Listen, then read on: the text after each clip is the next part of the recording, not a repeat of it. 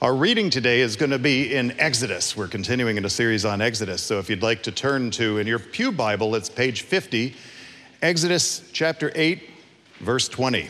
We're going to read all the way through chapter 9, verse 12. As you turn there, I just wanted to say something to for you to be thinking about as you hear the passage. In today's sermon, I'm not going to be working through each of the plagues in sequence. We're up to the 4th, 5th, and 6th plagues. Rather than working through them in sequence, I want to be thinking about it in a different way. I think we can learn about it this way, that each plague, I want you to be paying attention to, there's things that are before the plague happens. Think about what is happening before the plague happens, then think about the plagues themselves, and then finally the response to the plagues. Each one, what we'll see is a process of intensification that is very instructive for us. And that's what I want you to think. And I'm going to give you 3 words right up front. You probably won't remember them, but I want you to hear them now because this is the whole structure of our sermon. You ready? All right, here it is. Distinction, destruction, dominion. That's what we're going to be thinking about. Let's read together. Starting at Exodus chapter 8, verse 20. Then the Lord said to Moses, "Rise up early in the morning and present yourself to Pharaoh as he goes out to the water, and say to him, 'Thus says the Lord, let my people go that they may serve me.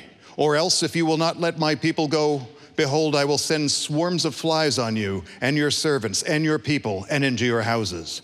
And the houses of the Egyptians shall be filled with swarms of flies, and also the ground on which they stand. But on that day I will set apart the land of Goshen, where my people dwell, so that no swarms of flies shall be there, that you may know that I am the Lord in the midst of the earth. Thus I will put a division between my people and your people. Tomorrow this sign shall happen.' And the Lord did so. There came great swarms of flies into the house of Pharaoh and into his servants' houses. Throughout all the land of Egypt, the land was ruined by the swarms of flies. Then Pharaoh called Moses and Aaron and said, 'Go, sacrifice to your God within the land.' But Moses said, 'It would not be right to do so, for the offerings we shall sacrifice to the Lord our God are an abomination to the Egyptians. If we sacrifice offerings abominable to the Egyptians before their eyes, will they not stone us? We must go 3 days' journey into the wilderness and sacrifice to the Lord our God, as he tells us.' So Pharaoh said, 'I will let you go to sacrifice to the Lord your God in the wilderness, only you must not go very far away.'"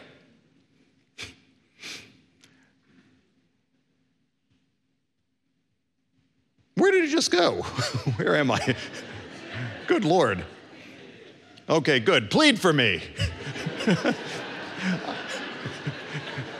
Then Moses said, "Behold, I am going out from you, and I will plead with the Lord that the swarms of flies may depart from Pharaoh, from his servants, and from his people tomorrow. Only let not Pharaoh cheat again by not letting the people go to sacrifice to the Lord." So Moses went out from Pharaoh and prayed to the Lord. And the Lord did as Moses asked, and removed the swarms of flies from Pharaoh, from his servants, and from his people. Not one remained.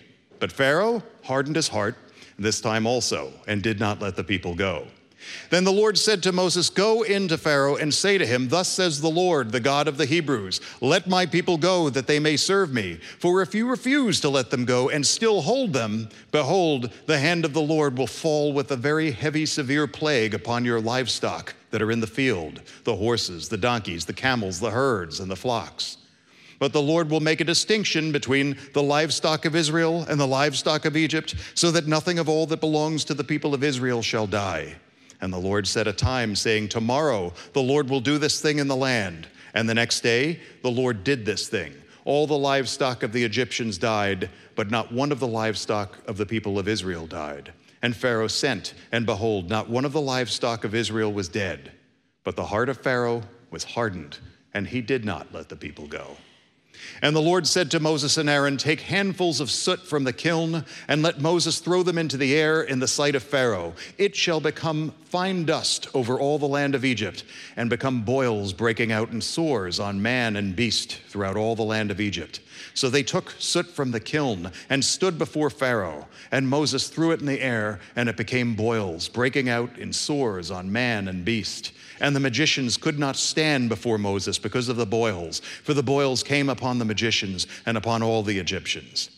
But the Lord hardened the heart of Pharaoh, and he did not listen to them, as the Lord had spoken to Moses. Amen. This is the word of the Lord. Let's pray together. Our Heavenly Father, how we thank you for the gift of your word. Lord, our prayer this morning is that we wouldn't just hear these words and comprehend them as a matter of ideas, but that you would, by your Spirit, work them down into our heart so that we would understand them as your words for our life, your words for our community together, your words to us, that we would understand and apply these things. And then, Lord, that you would work it out into our hands and feet, because our desire is to be doers of your word and not just hearers of it. So, Heavenly Father, open our hearts and minds this morning to receive your word, because we trust in you and we love you. In Jesus' name, amen. So what we've seen in these plagues so far, we've now read 6 of them, including last week from Todd. He worked through the first 3. We see a pattern of intensification.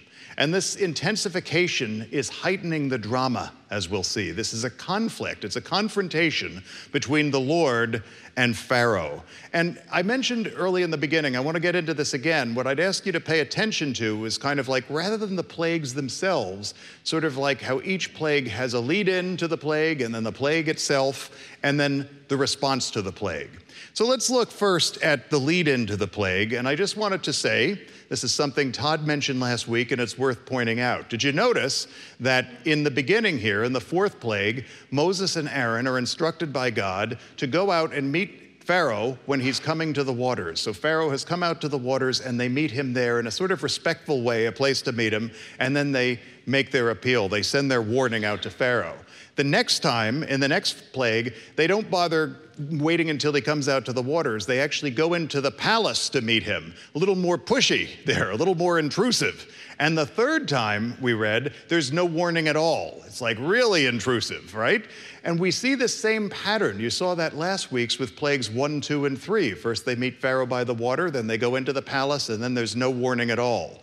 And so there's 3 cycles of these 3 plagues. And for that reason, it seems like a good idea to read this as a series of 3 plagues. All right? That's the beginning point. Now, what we're going to see is that these series intensify not only themselves, like each plague builds on the other in a way, but also the triads get more intense as they move along. Can you think of another portion of Scripture that is this way, where you have these, you read it in sort of cycles that are intensifying? Any thoughts about this? I know it's a big congregation, and if you were saying it somewhere back there, I can't see anyway. But it's Revelation, right? If you've read Revelation before, it has a similar pattern of these intensifying cycles. And so too in Exodus, as we read today.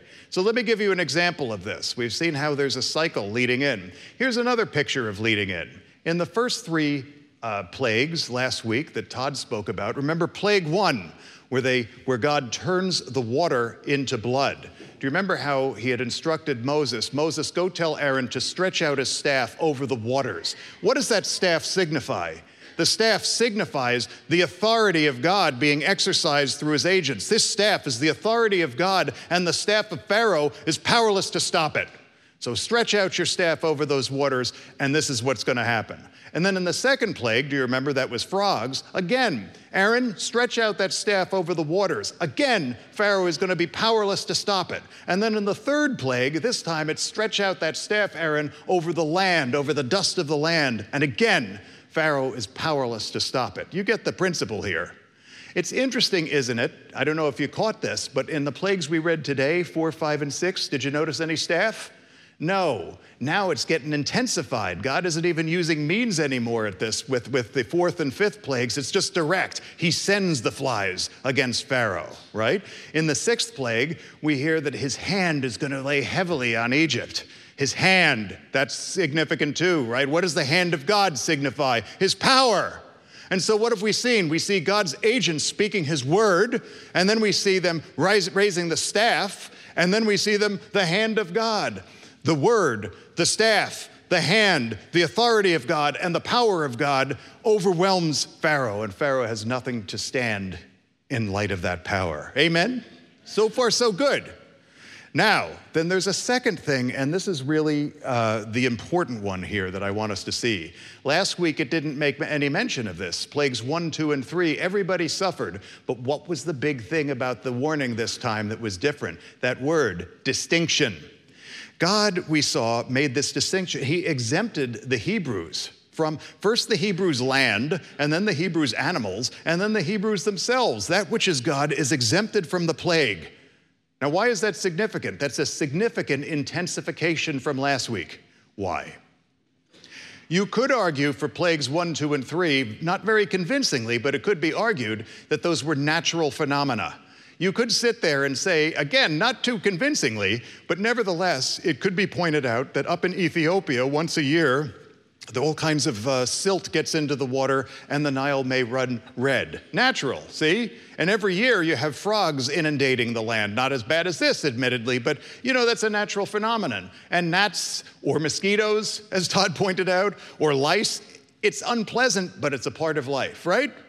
The thing is, with these plagues, you can't appeal to nature anymore. It is clearly supernature because the Hebrews are excluded from this. You cannot deny that this is now the finger of God. This wondrously shows the sovereign power and the authority of God, and at the same time, it reveals the emptiness, the vanity, the utter lie of Pharaoh's dominion as a god. Here is this fraud sitting on his throne by the Nile saying that he himself is responsible for the annual inundations of the Nile and God is going to take this down. This is a lie and a fraud and a falsehood. Amen. And it's more than that.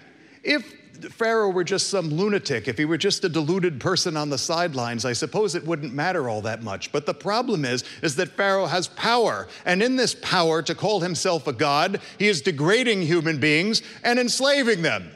He's degrading the land, he's degrading the animals, and he's degrading human beings, and God won't have it. And so what we see here in this distinction of the Hebrews, this exemption of them, is a wondrously showing of God's sovereign purposes. Now, I'm using this word wondrously show on purpose because it's kind of interesting. I want you to see, there's a Hebrew word, palah, and that word means to make a distinction, to separate, and to wondrously show. Let me just go into this a little bit. It's just kind of fascinating. It's connected to that word wonders, as in signs and wonders, you know, and what are wonders anyway? We could think of wonders as these extraordinary, marvelous things that can't be explained by recourse to natural phenomena, things that direct our gaze up to supernatural things, unto the work of God. Again, that wonderful word, wonderful. You read that in Scripture. When we read wonderful, it's the same word. You know, the throne name of our Christ, our Lord. What is the throne name of our Lord? You know, it Handel's Messiah. Wonderful. Okay, you know, I'm not going to sing the Messiah again. But it's my favorite song. It's that exciting thing every Christmas. Wonderful Counselor, Mighty God, Everlasting Father, Prince of Peace. That is his name. And what is the first word there? Wonderful. Our Savior's name is wonderful. How glorious is that? That's a good name for our Savior. What I want you to think about for a second is at first I was grappling with this week. What is the connection between these two unrelated concepts? Are you following this? It's like on the one hand it means to make distinct and to separate, and on the other hand it's wonderful. How do they connect? And then you realize it's completely connected. And I want to explain how. It's somewhat akin to the way we use the word distinguish. When we distinguish one thing from another, we're sort of separating them. And at the same time, when someone is distinguished, what? They're being lifted up in the estimation of others. They're being exalted somehow. And so what we're seeing here, this is a distinction that lifts up. It is an act of God, not out of their own worth, but out of this act of grace that lifts up and exalts. As God makes this distinction, he separates the Hebrews and lifts them up, and at the same time wondrously shows not only them as enjoying God's favor, but him who is the source of that favor. Do you see that? There's a lot of theology in that one word. Who knew? So this is wonderful. God wondrously shows his wonderfulness. Psalm 139, one of my favorites, and here's the verse, 139:14. I praise you, for I am wonderfully and fearfully and wonderfully made. Wonderful are your works. My soul knows it very well. Now, so many times in the past, I read that and I hear, oh, wonderfully, I'm wonderfully made. What does that mean? It's like awesome and really intricate, I suppose. And it does mean that. But it's something more we now see. It means I'm wonderfully made. I'm set apart. I'm not just a run-of-the-mill creature. I am privileged by God's grace through nothing I did to be his image bearer on this planet. It is a privilege to be a human being, to be here this morning to worship the living and true God. Do you ever realize what a privilege that is? That we bear his image in this world, and we can go out of this place and reflect his glory to the darkness. That is fantastic.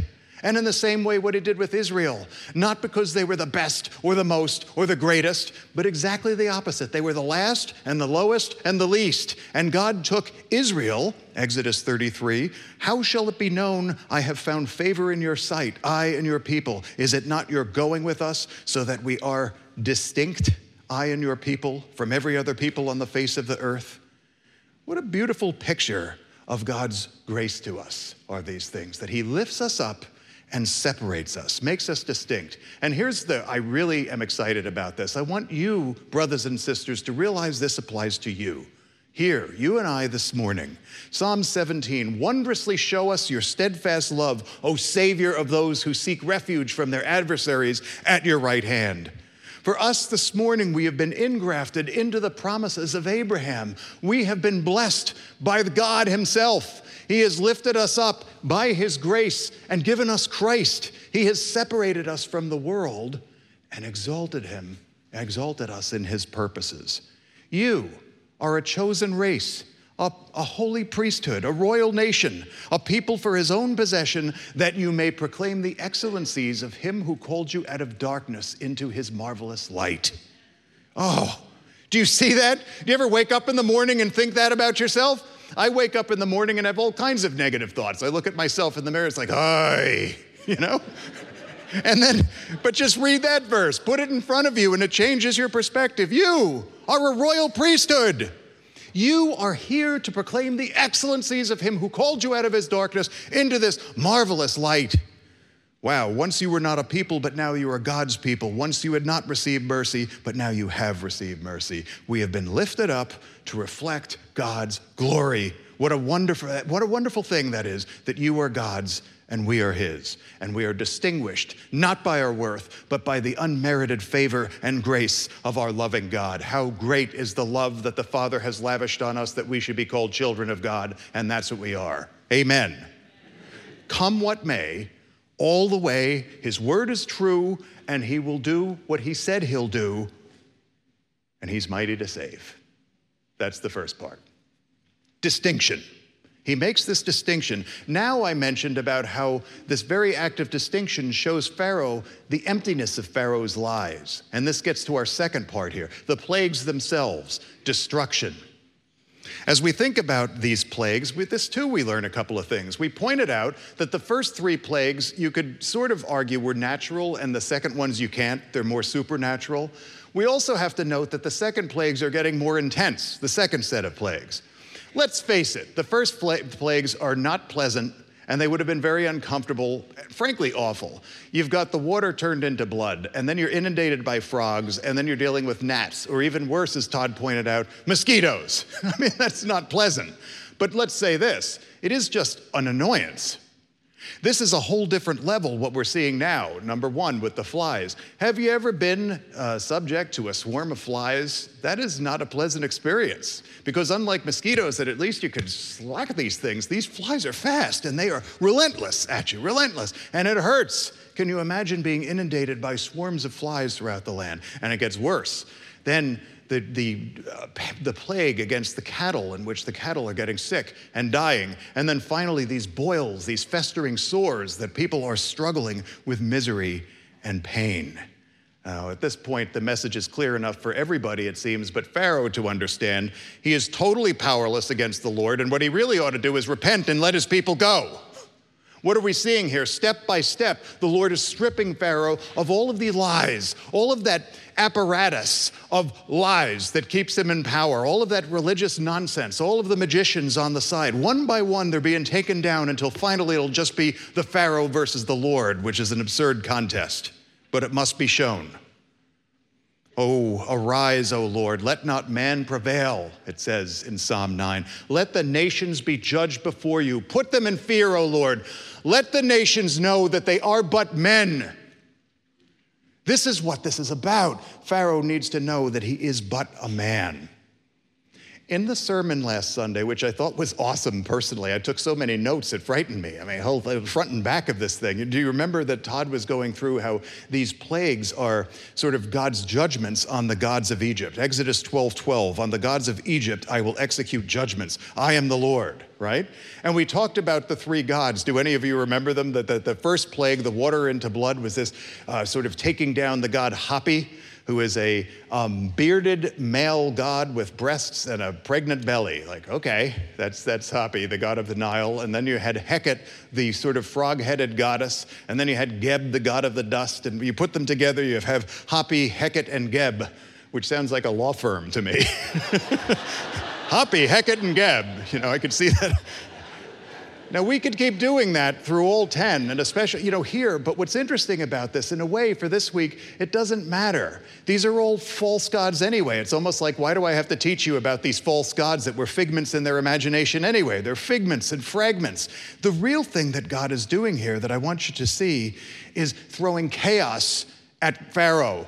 He's taking down the world order of Pharaoh. He's showing him to be empty. What God did in Genesis 1, speaking the world into order, speaking light into the creation, bringing order into chaos. Think about it this way. What judgment is the opposite. He's using his word to bring chaos over order, and Pharaoh is powerless to stop it.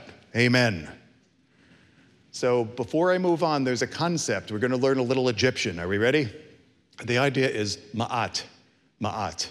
And ma'at is this idea that's the concept of truth, justice, right, universal harmony, almost like the idea of logos in the New Testament. It's this notion of order, and it's this world of it's a picture of a well-ordered world, and in Egyptian theology, guess who controls ma'at? Who is responsible for keeping the world in order? Pharaoh. And how does he do it? Through his divine utterance. Okay, do you get that? So the plagues here are basically God's assault against Ma'at, and Pharaoh is shown to be utterly powerless to stop it. This is about the unmasking of a false god, the idolatry of human power embodied in Pharaoh. Amen. And now we move to the third part.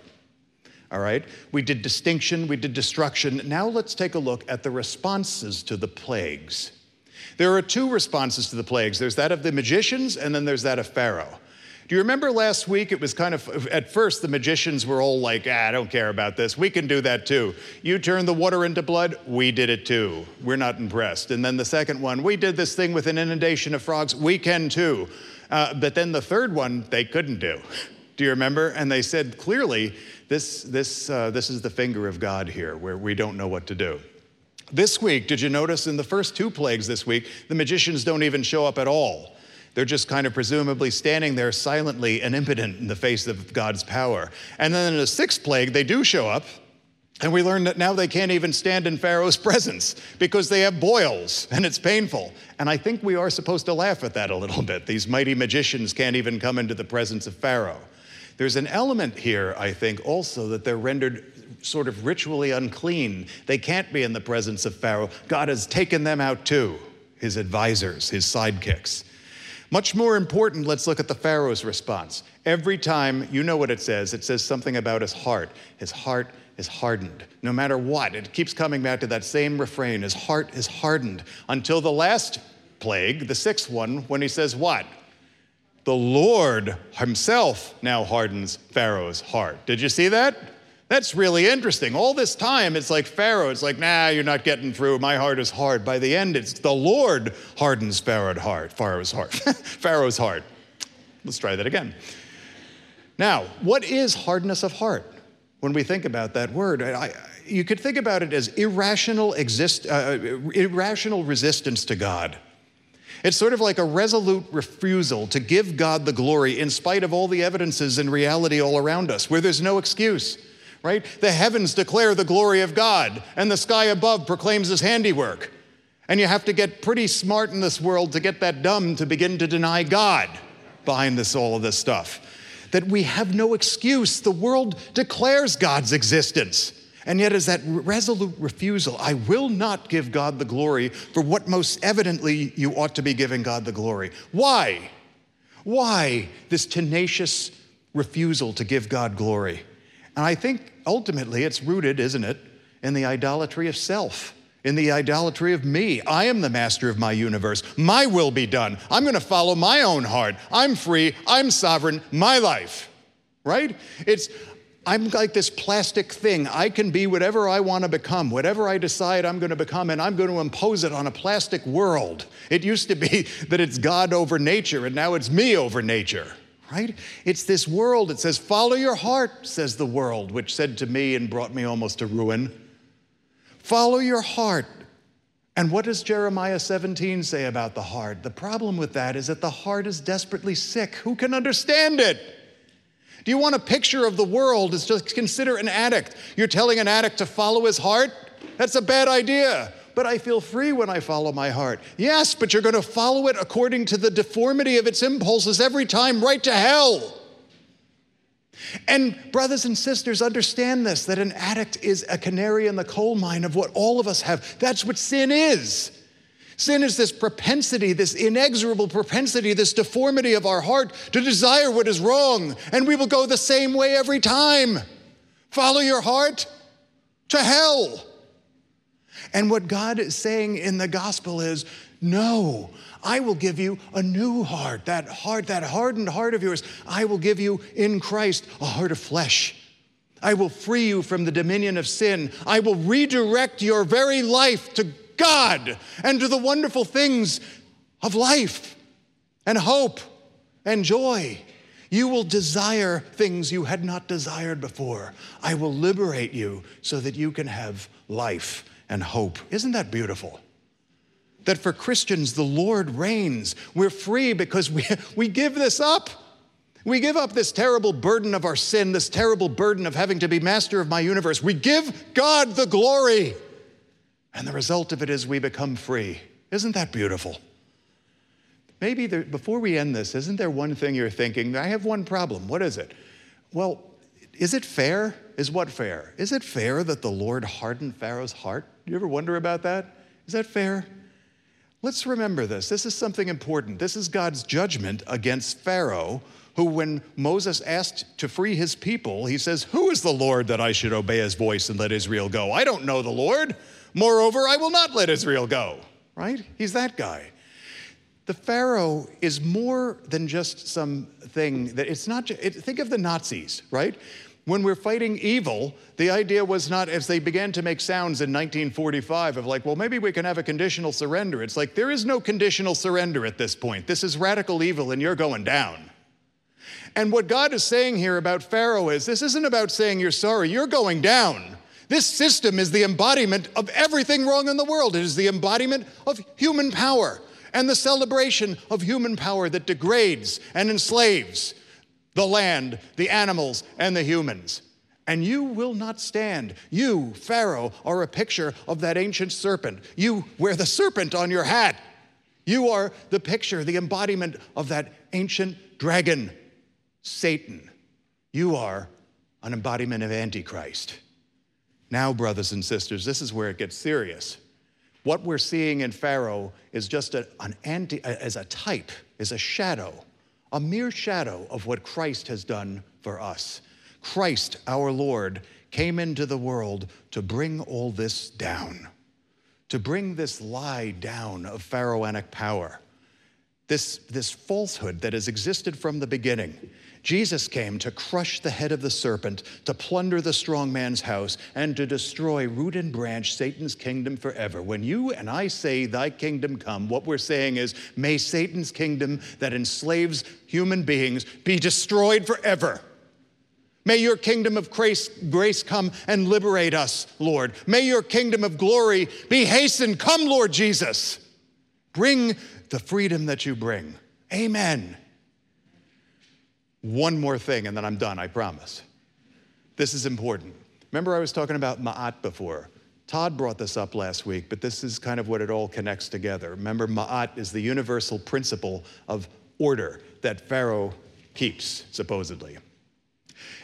In Egyptian religion, when someone dies, the idea is that you'll go and they'll take your heart and put it in a balance there, and your heart will be balanced against a feather, and that feather is the embodiment of Ma'at. And think about that for a second. Your heart versus a feather. Your heart versus Ma'at, versus justice. And if your heart is heavier than that because of sin, if your heart is heavier than that feather, it's going to start to sink down those scales, and waiting there is a crocodile, the crocodile god Amit, who's going to eat your heart, meaning that you'll not be able to go into paradise and enjoy blessing forever. That's your Egyptian religion. Isn't that interesting? It shows us something about the universal idea of justice there, although it's a little warped, isn't it? What I want you to see about this is what God is saying here is that Pharaoh is but a man. This man is going down. You are not a god. Right? You are going down. What is the crisis? What is Pharaoh's problem? He will not give God the glory. Last point, that word for his hardness of heart is the same word for heavy. Heavy. What God is saying is your heart is heavy and you're going to be devoured. You are nothing. The answer to the heaviness of our heart, to the burden of our sin, is to give God the glory. The answer to this is to give God the glory, is to give our sin to Christ who takes that sin, to him alone who can bear the sins of the world, to him alone who could bear the greatness of that title, Wonderful Counselor. What man can be called Wonderful Counselor, Everlasting God, Almighty Father, Prince of Peace? No one but Christ the Lord. So, brothers and sisters, let us give glory to him. Let us give glory to him who can bear the weight of glory, and then find ourselves free in Christ. Amen. Let's pray together.